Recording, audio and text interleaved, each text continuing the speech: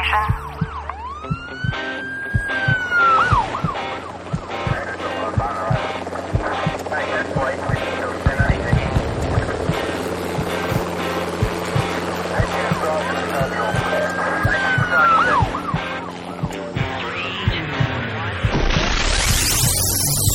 Rescue Radio, because there's a war for your soul. Welcome to the war. Let's pray. Father, we thank you that you are God. You are good. You love us. You are our Father. You've called us your children, sons and daughters, Lord. We're in this together.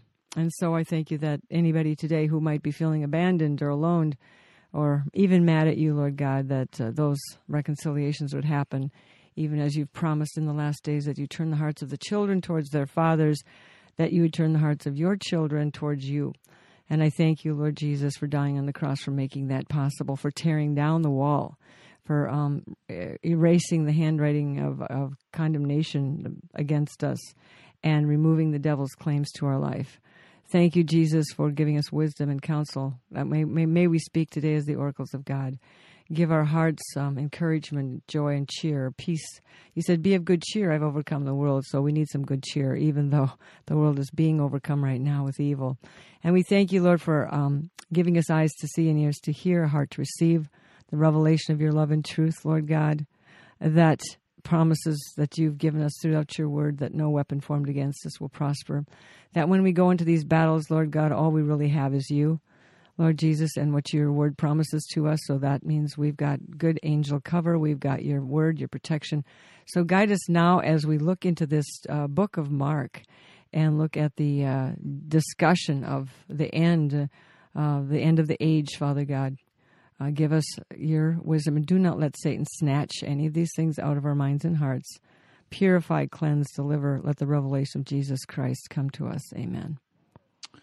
Amen. Hey, Amen. Hey. Here we are again. Well, here we are at someone wrote a book years ago, here we are at the end of the age. Well, and we're still here. This is the end of, not the end of all creation, but it's the end of this age, this present age. This present darkness. This present darkness, this present actually evil age. Very evil. But if you get that, if you understand that this is a war, if you really put your life in context of a spiritual war, it's going to make a lot more sense to you, and it's not going to be so overwhelming and frustrating and aggravating, because all that we see out here now is going to pass away. All things are going to become new, but we have to go through the, it's like the caterpillar and the butterfly. You have to go through the tomb or the chrysalis or whatever before this wonderful transformation of eternal life happens. So this world is not a cruise ship, it's a battleship. Correct. So sometimes people, have the idea that, well, this world is for me to have fun. And they're trying to set their deck chairs out on the deck of the battleship and get some sun, and it's just not working very well. Yeah. Well, it's a cruise. It's not a. Well, like you just said it, yeah. It's not a cruise ship. So get your mind readjusted. Readjusted to the fact that, yes, there are many very wonderful things about life and creation. And good things. And friendships. Jesus has come that we might have life and have it more abundantly, but it's in the midst of ever-intensifying conflict. It's gone on. The war has been going on since actually before the creation of mankind. Right. There was a war in the heavenlies where the enemy, Satan, who was Lucifer, the worship leader of heaven, got the idea. He says, I want to be God. He saw all the attention that was coming to God. He says, I want this attention, and this is the way I'm going to go.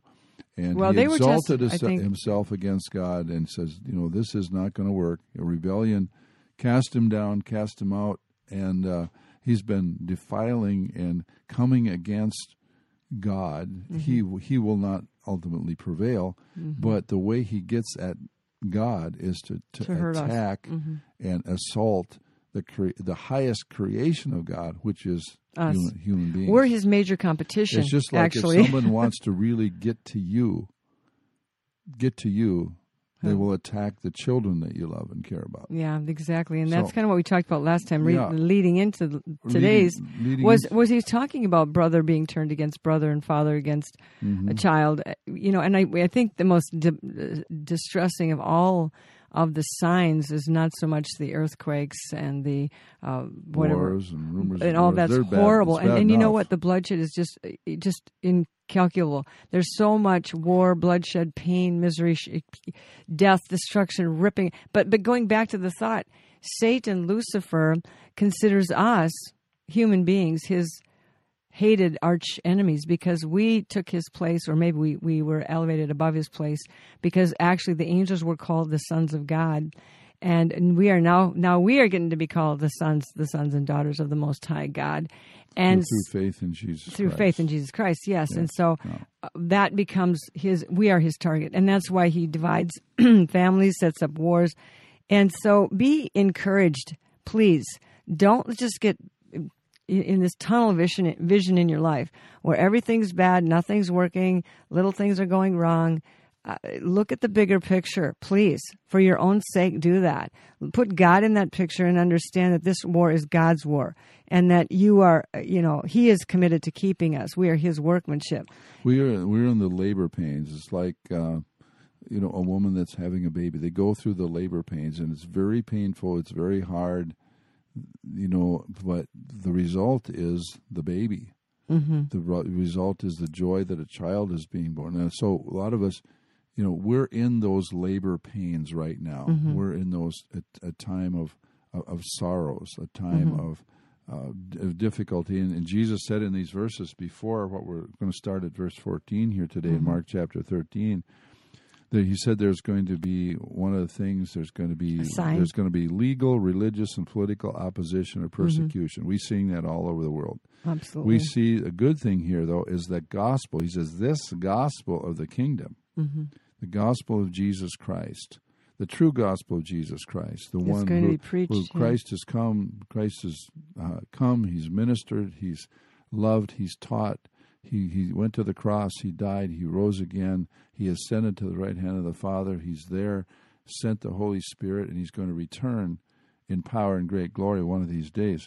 So this gospel of the kingdom is going to be spread throughout the world, despite, shall we say, or in the midst of all the demonic opposition and chaos, all through the world. We can say it right now: the gospel of Jesus Christ is being preached and spread throughout the world, and many are giving their lives. They're losing their physical lives, but they're saving their spiritual lives. They're being persecuted, hunted down. The persecution, ostracized, killed, tortured, and that's just the fact. You Isn't may it not amazing? hear about it much on they keep regular us very media. isolated. They keep us very isolated. We might be totally shocked if we really knew what was going on in the rest of the world. I mean, it's so manipulated and contrived to keep us in a stupor in the United States, to keep us in their own demonic narrative of everything is fine, so that no one will stand up and say, wait a minute, whoa. It's like we're being cooked like the frog in the kettle, but you only turn it up 2 or 3 degrees at a time, and the frog gets too lazy to jump out. And and the righteousness is under assault. Truth is under assault. Always has been. Yeah, and that's it. And because the God of this world hates truth. Turn on your TV. Turn on your computer. Maybe turn off your TV. That would be a good thing. But yes, look that at your would be a good computer, thing. And you have to get some alternative news to find out what's really going on, and you really have to be careful of that too. But it's there. Everything in our entertainment, in our churches, our educational institutions, our political process, our political fights and attacks, it's all attacks against truth and righteousness. Absolutely. That's totally and so what they're those after. And many times those that are supposed to be representatives and advocates of truth and righteousness, such as, education, what we say, religion, government, it's supposed to be advocating truth, but we're not advocating truth, we're advocating lies. But, and you can look at verse 14, there's a time coming, there's going to be a time of great tribulation. Now, there's been tribulation trouble attack throughout the ages. So those that are evil persecute the righteous because they're they're righteous. Yeah, because the evil people are going to do evil deeds, and righteous people are going to do righteous deeds. So, but he says here, so when you see the abomination, Mark 13:14. So when you see the abomination of desolation spoken of by Daniel the prophet standing where it ought not, let the reader understand. Then let those who are in Judea flee to the mountains. Let him who is on the housetop not go down into the house, nor enter to take anything out of his house. But let him who is in the field not go back to take his clothes. But woe to those who are pregnant and those who are nursing babies in those days. Mm-hmm. And pray that your flight may not be in winter, for in those days there will be tribulation, such as has not been since the beginning of the creation which God created until this time, nor ever shall be. And unless the Lord had shortened those days, no flesh would be saved. But for the elect's sake, whom he chose, he shortened the days. Now, it's interesting here, this abomination of desolation. And Margie, maybe if you could turn to 8:13. Could you turn to chapter? Yeah, I got it. In Daniel 8:13. Yeah, and also there's other verses here. But when I heard a holy one speaking, and another holy one said to the certain one who was speaking, how long will the vision be concerning the daily sacrifices and the transgression of desolation, the giving of both the sanctuary and the host to be trampled underfoot? And he said to me, for 2,300 days, then the sanctuary shall be cleansed. So there was already a promise, a prophecy, if you will, of this given to Daniel by the angel, that this would be one of the signs, one of the specific signs of, the vision he had been given was hundreds of years, thousands now of years before it actually transpired. And so there was to be some clues along the way. Mm-hmm. Well, clues along the way here. Now, the abomination of desolation. Abomination is something that is desolate. I mean, that abomination is something that is despicable, hateful, contemptible, mm-hmm. just absolutely defiling. Disdaining, yeah. Abomination of desolation. And it talks about in Daniel chapter 9, verse 26, then after the 62 weeks, Messiah himself shall be cut off, but not for himself and the people, the prince who is to come shall destroy the city and the sanctuary. The prince who is to come. The prince who is to come. The end of it shall be with a flood until the end of the war. Desolations are determined. And so I'll just read verse 27 here also. Then he shall confirm a covenant with many for 1 week. Okay, that's like 7 years, mm-hmm. right? But in the middle of the week, after 3.5 years, he shall bring an end to sacrifice and offering. We'll talk a little bit more about that sacrifice and offering in a moment. And on the wing of abominations shall be one who makes desolate. Okay, abomination of desolation. Here it says the abominations shall be one who makes desolate, even until the consummation which is determined is poured out on the desolate. Now, interesting, there's a reference here in part to the desecration of the Jewish temple by God's enemies. So sometimes in prophetic scriptures, there is a partial fulfillment, mm-hmm. and then at a certain time in history, but it's not the complete fulfillment. Mm-hmm. It's like the first installment of mm-hmm. the fulfilled, mm-hmm. of the prophecy. Sure. So in 597 BC, Nebuchadnezzar looted the temple. This is the Jewish temple built by Solomon in Jerusalem, and took the captives there, the people, the Judean people, mm-hmm. captive into Babylon. Hebrews, yeah. So he looted the temple. All right. Is this when Daniel was taken captive as well? Yes. So this Nebuchadnezzar was probably the same Nebuchadnezzar that Daniel served, coming over there as a young man. Yep. And so Nebuchadnezzar, and that's where those vessels came from. Remember the golden goblets that mm-hmm. Darius was drinking out of? Yeah. And those were, I think, Nebuchadnezzar's son. So interesting. Yeah, Belshazzar. Belshazzar, sorry, yeah. Belshazzar. Darius was the next one after Belshazzar, sorry. Yeah, Darius the Mede, because Medes and Persians overtook. Get Babylon. my history straight here. But it's interesting, Daniel is writing this. Okay, he's see this first looting of the temple had already happened. Right. So, Nebuchadnezzar had done it himself. But when he's writing about this is one of the times that the temple was desecrated. And then in 168 BC, Antiochus Epiphanes, so we're getting guy. closer to the coming of Jesus, because these numbers get smaller as we get before Christ. So this is what Daniel, in part, is writing about, like we read in Daniel 9:26 and 27.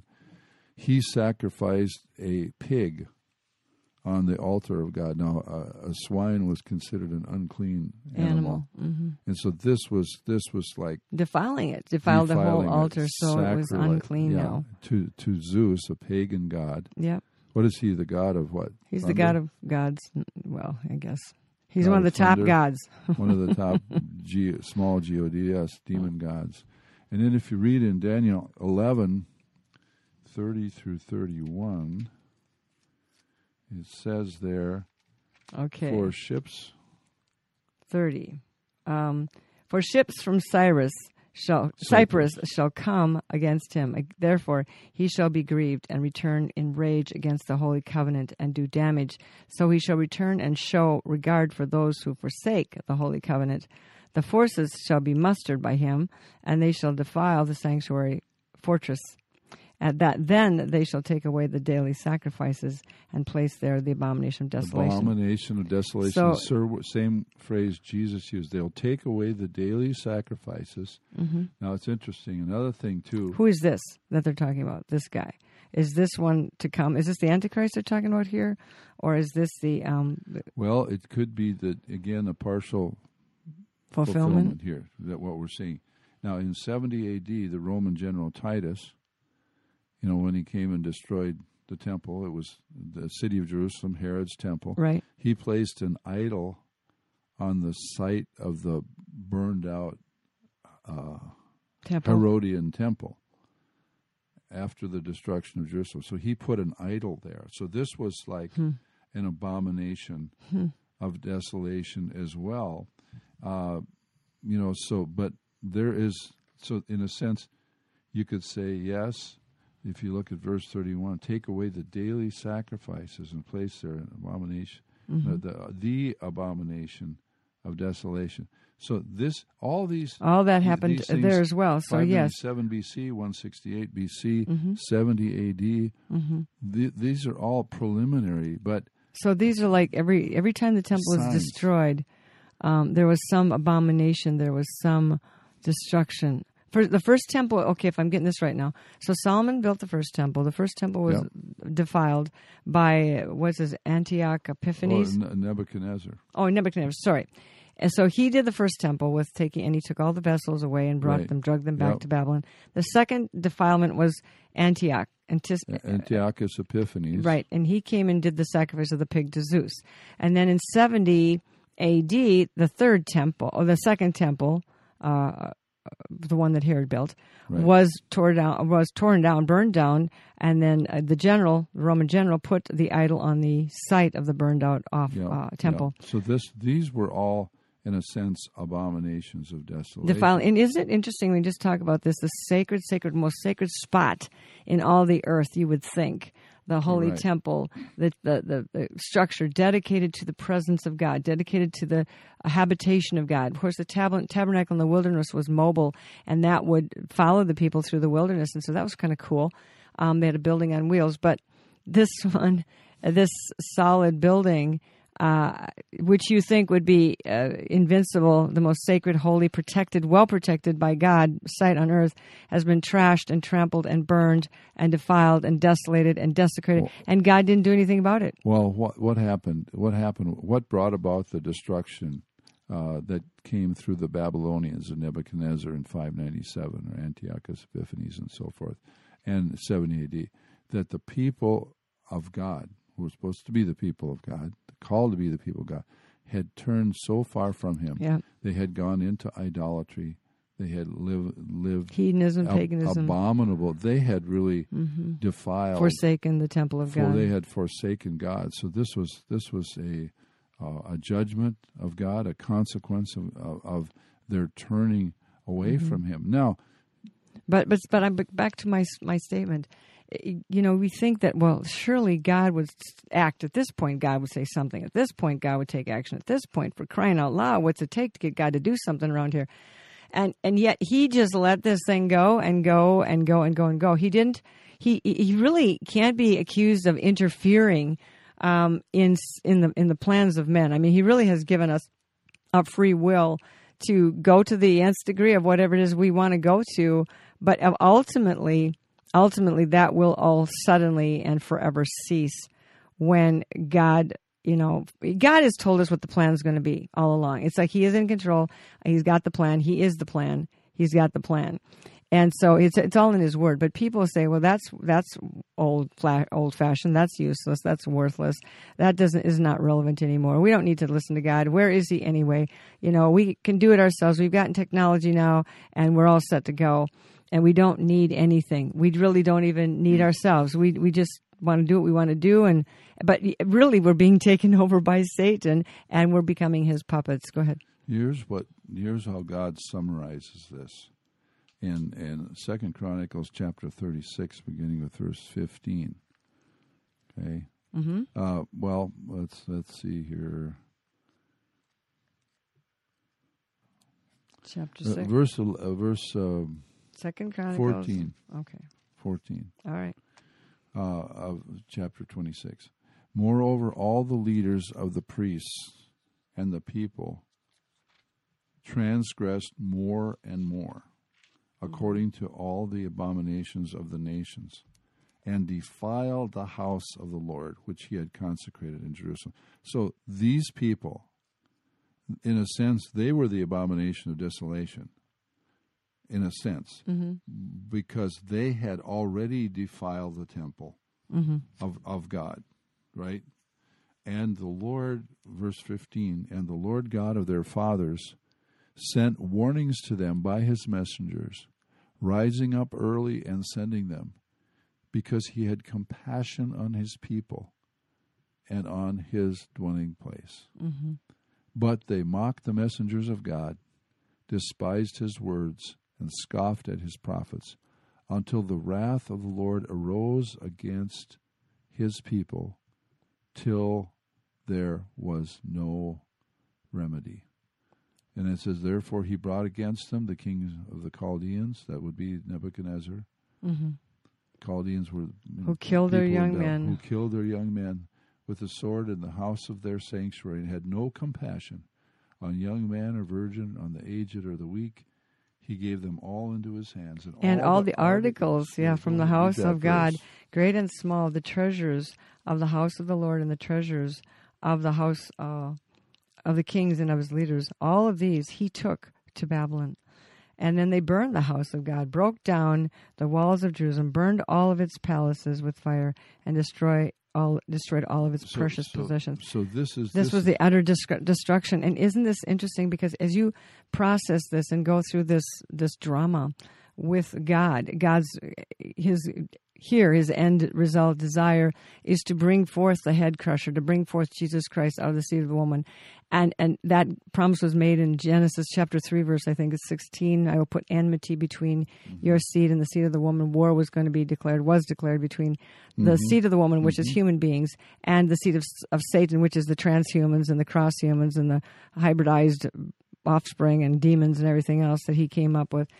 But anyway, so in all of this, being led away from God, the people of God being enticed, seduced, deceived into paganism, into believing lies, into marrying heathen wives, blah, blah, blah. It all reduced down to this debauchery, this alienation, this degeneration. And yet, there's no mercy on the young men and on the virgins. People are consumed, burn the temple, blah, blah, blah. It's all horrible, done. It's over. And yet, out of this God's himself pulled out 3 or 4 young men, plus a few other people, I'm sure, and placed them right in Nebuchadnezzar's house, which means out of all of this devil worship, devil stuff, desolation, demolition, demolishment, I don't care what you call the destruction. Out of all of that, God always preserves a tiny remnant, just like a seed, like Noah, just a little seed, just 1 or 2 or 8 souls. That's it. We'll start out. He is so amazing in what he can do with so little. But so he brought and he was keeping alive that promise. And it's interesting too that this temple stayed destroyed until about maybe 10, 12 years before Jesus was born.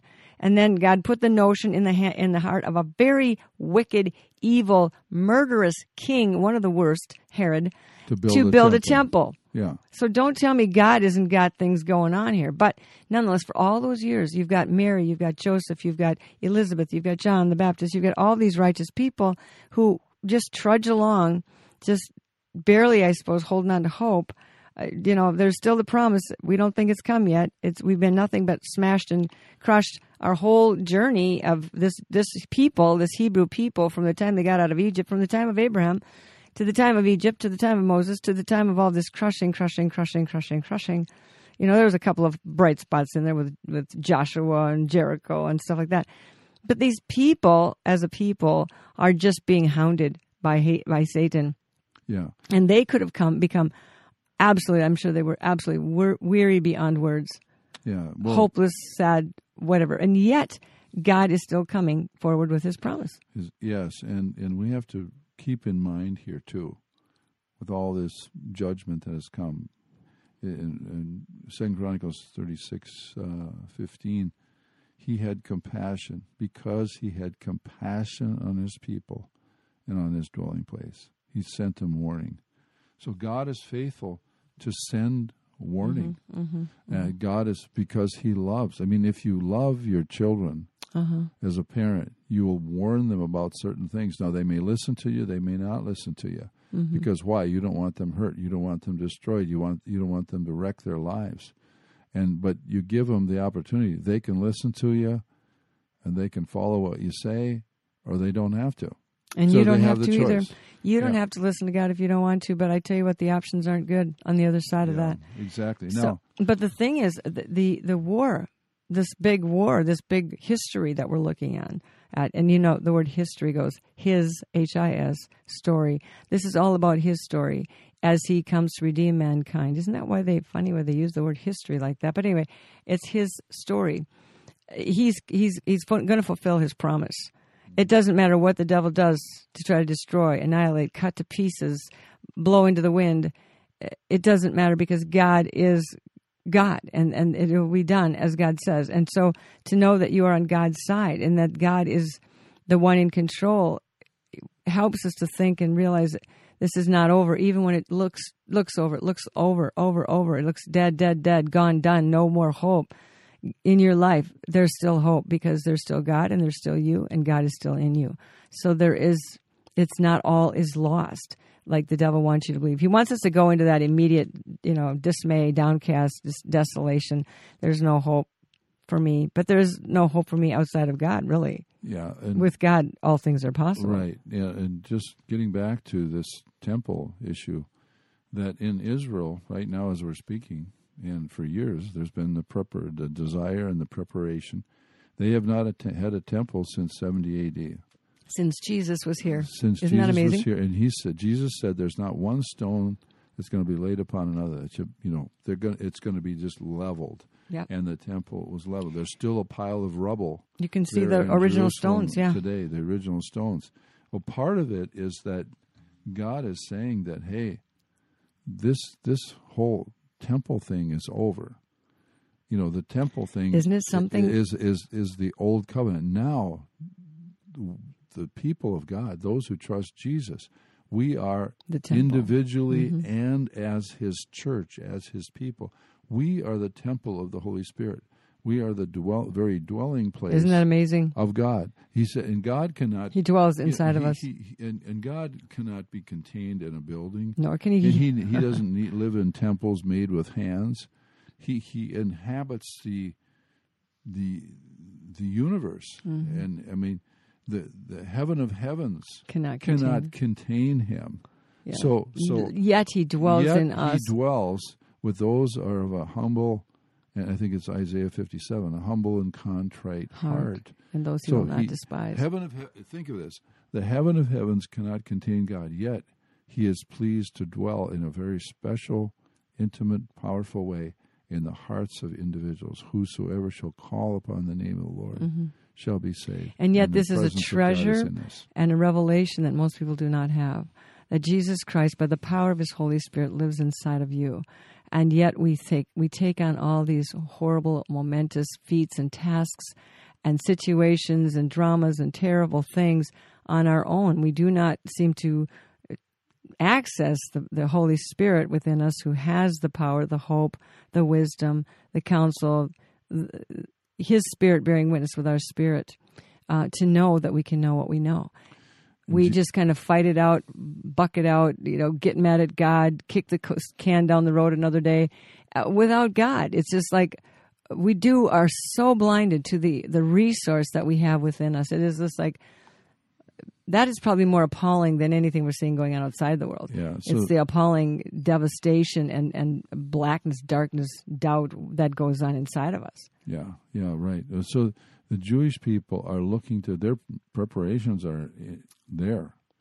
We're told that the vestments of the priests, all these, the articles of the temple that they need for temple worship, the proper sacrifice, everything has been even the red heifer has been found in his being. For the ashes of the red heifer that were to be used for, certain sacrifices, certain cleansing things. So all the rituals, old rituals. They're going to bring back the old rituals just in time.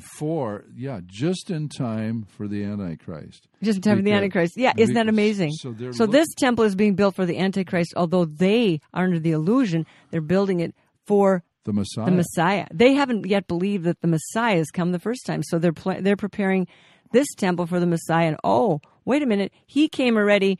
He was already in the temple back in Herod's day. And they're going to realize that. No, not every Jewish person is an unbeliever. There's many wonderful people who have the background in Judaism that have come to believe in Jesus Christ. Yeah. Yeshua HaMashiach. Yeshua HaMashiach, Jesus Christ is Lord. But as a people, they don't realize that they're preparing this temple. Who's going to come into the temple declaring he is God? It's going to be this Antichrist, this man of sin, this beast that's rising up out of the sea. He's going to look like a good guy, a savior, and the world, the bringer of peace. And the world religious leaders are going to say, "This is the guy you need to worship." And I just heard the Pope a few weeks ago declaring that we need a man, we need a world leader who will, through the United Nations, will just bring leadership and peace to the world. So the Pope, the head of the Catholic Church, one of the spiritual leaders of the world, is basically calling forth the Antichrist to come. Now I know there's a lot of good Catholic people who are under the covering of the Pope and the Catholic Church, but I'm going to tell you something. It doesn't matter if you're Catholic, Lutheran, Assembly of God, Pentecostal, shirt tail, clothesline, holiness cult. It doesn't matter what you are, Mormon, all that. Don't allow any of those things to become your covering. Your covering is Jesus Christ. And if those denominations, the places you choose and how you choose to worship, are not in accordance with the Word of God, if they kind of go astray, they kind of make up their own rules here and there, I would say the Bible says, come out from among them, be separate, touch not the unclean thing. The more intense and scrutinizing this thing becomes, the more narrow the way becomes, the more these things are not going to serve you well. As it is right now, Paul had to say, I'm on a little tangent here, but Paul says, that a lot of times the gospel is being preached, even back then, through pretense and self-ambition. And we see that very same thing today. And Paul says, what shall I do about that? He says, in everything I'm going to rejoice and thank God that the gospel is being preached. But much of what we have believed about the gospel and the gospel that's been preached throughout the whole world it's been the seed has been the seed bag. Let's put it that way. In the old days, you had a bag of seeds, whether it's oats or corn or whatever, and you'd go out with your hand and you'd scatter it over your plowed, prepared soil, and you just scatter the seeds, and then they'd lay there, and then hopefully they wouldn't get eaten by the birds, and often they would. But what happened with the seed bag is there was wicked, rotten weed seeds thrown in with the good seeds, and when you throw that and when you throw that handful of seeds out there, that gospel is being spread, but so is all the poison along with it. And so the good seed is still going to be the good seed. It's not going to be a bad seed because it's been mingled with the tares, but the harvest is going to look like a mess, and that's what we got right now. I wonder if Paul would say the same thing today if he were here. I'm sure he would, because he told us to do it. When he wrote it back then, it was for us as well. So I believe we're going to follow the same directions. The thing is, it's interesting. What are you going to do about it anyway? Right. It's that the thing is Christ preached, but because there are, he said in the last days there would be false Christs and false prophets that are rising up and deceiving many. And so in the last days, the last days started 2,000 years ago, because they said soon, he's going to come back soon. And if they're saying soon and very soon and all that stuff, we're still in the soon, and the soon is a lot of things have happened in the last 2,000 years. Here's the deal: this Antichrist, who seems to be going to be this world peacemaker, he's like, wow, he's the guy. We're looking for a leader. He's our man. You know what? He cannot be a human. Do it, nobody can. He cannot be a human. There's not one human being that has enough wherewithal to pull all the other 7 billion human beings on the earth into one agreement. There's not. Because there's too many minds and too many opinions and too many... Well, just look at all the division we have now. We have world leaders, and we have the world, their countries absolutely splitting apart and rioting everywhere, because Satan doesn't want that kind of unity. He doesn't want that kind of all of us coming together in love and unity. He wants a unity that comes through coercion. It's called intimidation, force, imprisonment, whatever you want to call it, enslavement. That's the kind of unity he wants. He wants the unity of a plantation where everybody is slaves to the master, whoever that master is, and they do what they're told, and their resources are being stolen. Their lives are being used and consumed and controlled by the head guy. But the head guy cannot be human. The Antichrist cannot be a human. He will have a human body. He will look human. He may have been born of a human woman, but something has been done to him where he has been transfused or transposed or transformed or something, and the enemy, Satan, will enter him. Satan will be running. This is the only power that will be big enough, comprehensive enough to pull the world, to pull it off. Yeah. So it's not going to be a man. So but it may be a world leader that we already have on deck. He may be warming up in front of the dugout. I don't know. He's here. He has to be here. He's not going to be, he's got to grow up somehow, get from small to big. I don't think he was just dropped down here by an alien spaceship. So I believe he's going to be, he's going to be well established. And right now, the world system, with its 13 wonderful, powerful global families, whatever they all are, they think they've got this all sewed up. They meet, they plan, they predict, they orchestrate. The devil, Satan, he tells us ahead of time what he's going to do, and then we don't disagree with him, and then he does it. So that is he takes that as his permission to go ahead and do it. He's got this all lined up. You can go read it if you want to get into it. He's got it all prophesied out through his, whatever they are, those cards that they read and play, whatever they have. But the Illuminati cards, Illuminati. Or there you go. whatever it is. Yeah. But the thing is, I don't care. I don't care what they do. It does not matter. They can go ahead and do their very best. It doesn't matter. God is prepared for all of it. He already knew it was going to happen, and he's got it all under control. So everybody's going to think, the world is going to wonder after this guy. It's like, whoa. Especially sucked in. Those who do not have the mark of God on them. Yeah, those who do not trust the Lord God, Jesus, and really know him. Speaking of that, you better get your mark of God on you now. It's time. Yeah. How do you get the mark of God on you? Well, you give your life fully to Jesus Christ. Yes, he sealed those that were his. That's one of also in the book of Revelation. He'll seal you on your forehead. Mm-hmm. And in your I don't heart. think it's like a lightning bolt or anything you're going to see, but but God knows those who are his. And sealed by the Holy Spirit. And we're recognized. The Holy Spirit is the seal. Right. The Holy Spirit within you. Mm-hmm. But we're recognized by hell and by heaven. We are recognized. They know that, even the witches can detect auras of people and understand if they're good or evil, even at a distance, because they got their little radar up. I think Christians are pretty much, our radar is disconnected for the most part. They don't seem to walk into anything without being oblivious to it. But that's just an aside. But the thing is, we are known to God. God knows where you are at all times, in the deepest depth of the sorrow and the pain. And a lot of our suffering is waiting, enduring. Some of it is also, injustices, complete cutting off, accusations, practices of witchcraft, sicknesses, all these kinds of things, afflictions. They're all put on the believer. Satan, however, as you ever notice, there's demonic blessings. Satan does not seem to hurt his people yet for now. I mean, he lets them charge their charge cards up to the limit, and he doesn't, charge a lot of interest. He lets them walk deep, deep, deep into the hole before he slams the door shut. So he blesses. The wicked people live a long time for the most part, and they seem to have nice lives. And the Psalms are full of that sort of thing. Fret not because of evildoers, blah, blah, blah. And there's just go ahead and read the Psalms. You should be reading the Bible. If you're sealed by God, the next thing you need to do is eat your food.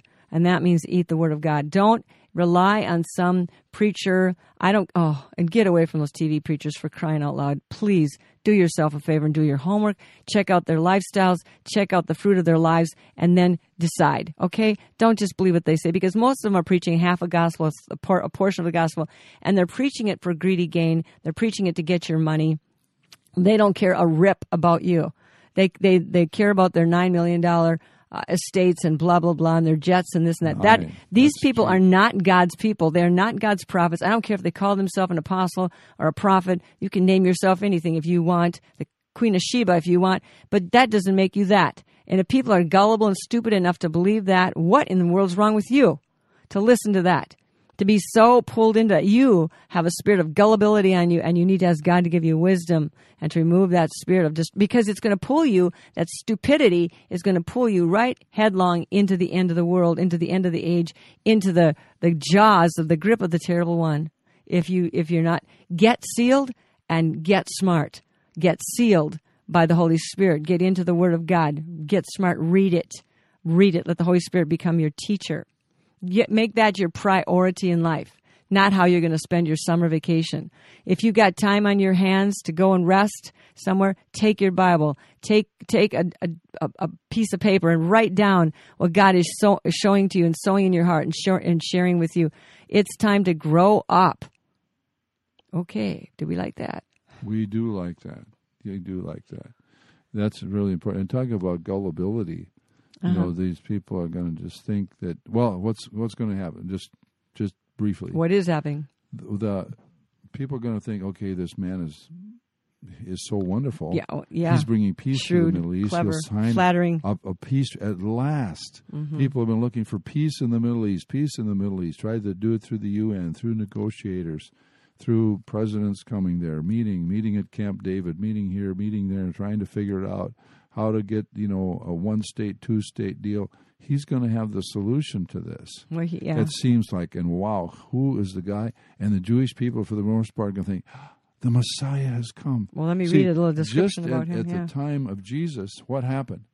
They were looking for a political Messiah that will free them from the grip of the Romans. Mm-hmm. And now they're still, in a sense, looking for a political Messiah. Have not learned the first time. Well, I think, though, Israel nowadays, they finally got back into their land. They dug their feet in. God's blessing and protecting them. And they kind of think they're their own Messiah for some. Maybe they're waiting for the Messiah. They're holding the fort. I don't know what they're doing. But you notice Israel is totally still super blessed by God. I mean, they may be, not knowing him quite in his fullness yet. But I tell you what, you don't mess with that little country size of New Jersey. Exactly. And amazing. But anyway, here's some more about the Antichrist, Daniel chapter 9. Okay, verse 23. At the latter times of their kingdom, when the transgressors have reached their fullness, a king shall arise. So there has to be the filling of the cup. The cup is full before it runs over. And this cup of transgressions and wickedness and injustice and bitter abominations, when it gets full, it runs over. And we're getting there, the transgression. When it's reached its fullness, a king shall arise, having fierce features or countenance, who shall understand sinister schemes. He's going to be hooked in with the occult knowledge, the secret knowledge, the hidden things. That he's going to be hooked up with hell. He's going to be, a direct line from Satan to him or whatever. He's going to be a puppet, a robot from hell who understands sinister schemes. His power shall be mighty, but not by his own power. He's going to be empowered. He's going to be backed up. He's going to have a power generating source that's backing him up. He shall destroy fearfully, extraordinarily. He's going to do, I don't think it's going to be just what we think in terms of fearful, in terms of like bombs and rockets and missiles and that kind of destruction. It's going to be a more of an internal deteriorating of the big war, the battlefield for this whole war is not where you might think. Yeah, it's going to end up in Armageddon on the plains of Megiddo, but the real battle is inside of your body. It is inside of you, and you are there. The sinister schemes are there to control you through the media and destroy you through the food you eat and through the things you partake in. Please, your temple is sacred and holy. Please be kind to yourself and aware of what you put into your body. Now, we're not going to go over the edge of that and be OCD about everything and beyond reasonable. But at the same time, it's amazing how we don't realize the sinister schemes. I'm still reading. Destroy many, he shall destroy fearfully, and shall prosper and thrive. Nobody's going to stop this guy. He is going to go forward. He's going to be promoted. He's going to be applauded. He's going to be put on the big jumbotrons. He's going to be seen everywhere all over the world. He's going to get all kinds of fake media news coverage. He's going to be exalted in the news, in the media. This generation of fake everything is here, people. It's not just the news. It's fake churches, fake news, fake people, fake food, fake food. churches will enthusiastically support this guy. Oh, absolutely. They already are. They already have. They already turned this way. Many of our big churches that you absolutely know the names. You've sung their songs. You've worshipped and bought their albums.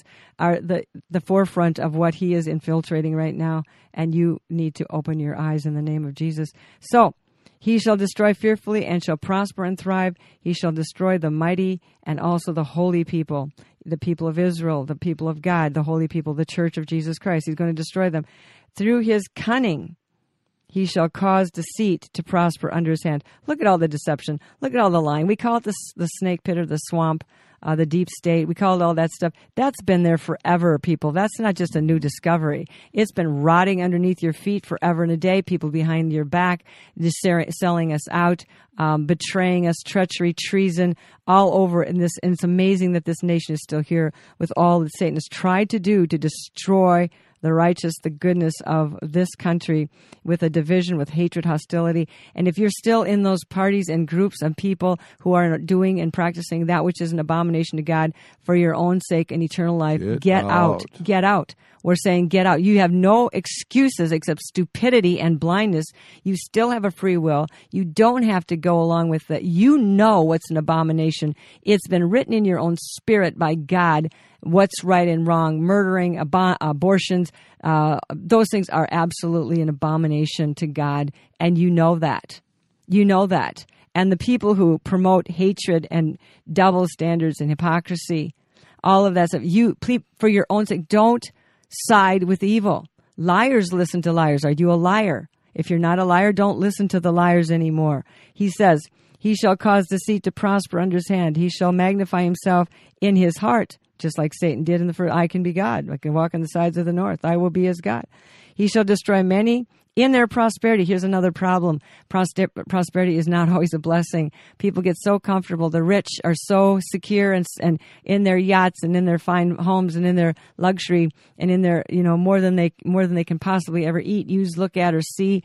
And the people on the edges are absolutely like your Lazarus and the rich man. They can't even have 2 pennies to rub together to hope that they can find something to begin their life over with. It is the devastation of the financial division, and is amazing, is terrifying, actually. He will magnify himself in his heart. He will destroy many in their prosperity, and shall even rise up against the prince of princes, which is Jesus Christ. Yes. But he shall be broken without a human hand. There's not a war, not a weapon, not a missile, not that's going to destroy him. What's going to destroy him? The breath of God's mouth. Mm-hmm. The breath of God's mouth. Now, which side do you want to be on? People, think about it. You need to think about this today. You've been thinking about, mulling over, worrying about the stupid most minimal, I can't even talk. Minuscule. Thank you. Little things that don't matter and won't matter 5 minutes from now or 5 years from now. It will not matter.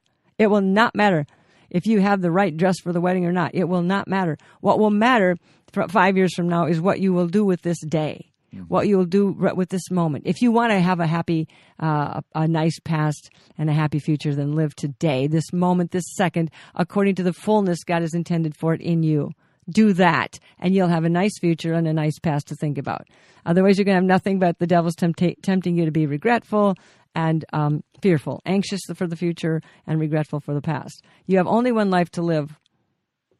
Well, what's going on right now is there's two kinds of preparations going on. Mm-hmm. There's a preparation for the Antichrist, in place of Christ, this world dictator, this one world system, new world order. Mm-hmm. It can come off as the climate change, and basically it's a front for the new world order. It comes in to unify the world, from confiscation of guns to it's all the same thing. It's all the same agenda. Working the agenda to destroy human life. Agenda, yeah. There's two preparations: one for the Antichrist and one for the return of Jesus Christ. They're both coming. They're both coming. And here's what's coming. He says, "For in those days," Mark 13:19, "there will be tribulation, such as has not been since the beginning of the creation, which God created, until this time, nor ever shall be." And it says, unless the Lord had shortened those days, no flesh, no human beings would be saved. But for the elect's sake, whom he chose, he has shortened the days. Now, so if you look at the judgments, the judgments that we see in the book of Revelation, there's the bowl judgments. There's the we can go into that. What are the other judges? We're not going to go into all that today. It's too much. But there's the book of Revelation is the revelation of Jesus Christ. Mm-hmm. The trumpets, the vials, the bowls, the blasts, the woes. It's all there. All it's right there. I mean, it's plain to see. And all these things, the fall of Babylon, the fall of this whole it's all going to come down. It's all coming down, folks. Read the book of Revelation. People say, well, you can't understand the book of Revelation. It's Ask too the Holy confusing. Spirit to help you. And pastors, well, it's so controversial, we don't even want to talk about it. What we a lie. need to talk about it because this is what's going on. This is what's coming. Don't you guys all want to know the secrets? Then read it. It's right there. The trouble for this world, I mean, the environmentalists are going to freak out because the environment basically is going to be Mother Earth is going not to be, your mother, is going to be so destroyed and defiled. Because why? We have defiled it. Yeah. We have defiled it. Human beings have defiled it by our resistance, our following after Well, let's Satan. ask God to forgive us right now because we've got a minute left. Father God, you see what we've done with your beautiful, beautiful world. With paradise has turned into this concrete jungle where people are lost and children are trampled and babies are butchered. And God, we ask for mercy. We ask for forgiveness. We repent. We confess our sins before the Most High this day. We confess our sins of ignorance and indifference and self-indulgence and unbelief and doubt and witchcraft and self-preservation and selfishness.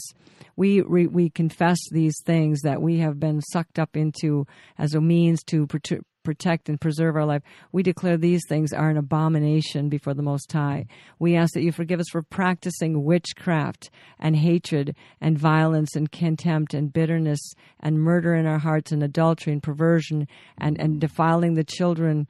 We can repent and confess the sanctioning of pedophilia and of spiritual, physical, sexual abuse, rape, and violence. We repent and confess the treachery and the lies that we've indulged in and that we've allowed other people in our government to indulge in. Father God, we forgive them, and by doing that, we turn the judgment of these people over to the Most High God in the court of heaven, that you'd have mercy upon whom you can have mercy upon, and judge those that need to be judged, Lord God, that you would bring mercy upon the young ones, the little ones, those who have no chance and had no chance, Lord God, that you would act on behalf of your remnant, your people, that you'd call forth many out of darkness, that those who are hearing today would be encouraged, Lord God, in their lives, Lord God, to put forth, give them courage to put forth the truth, to stand in the truth, to declare and cry out for justice. We ask that the court would rule now, Lord God. You know the testimony of Jesus Christ, who's seen and knows and is with us in all of this, and heed our prayer, Lord God, and bring your deliverance, Father God, your protection in Jesus' name. Open our eyes, give us the revelation of Jesus Christ, that we will not be lost forever, cast into the pit of hell, Father. But that is not your intention, that's not your heart, that's not where you want us to be. So we ask these things, Father, in the holy and precious and powerful name of Jesus Christ, Yeshua HaMashiach. Yes, amen. And Lord, as the world is preparing for the Antichrist, we are preparing for the Christ. Yes, Lord, the return of Jesus Christ. The return of Jesus, the return Hallelujah. of the Son of Man, the Son of God, the victorious King, the Creator of heaven and earth. We anticipate, Lord, help us to prepare ourselves. You said in your word that his bride has made herself ready. So, Lord, may we be ready and anticipating your return. Show us how to prepare, and that we will walk with you in faithfulness and grace and love and truth in these days. We pray this, Father, in the precious name of Jesus, our Lord. Amen. Amen. God bless you. I have an emergency. What is your location?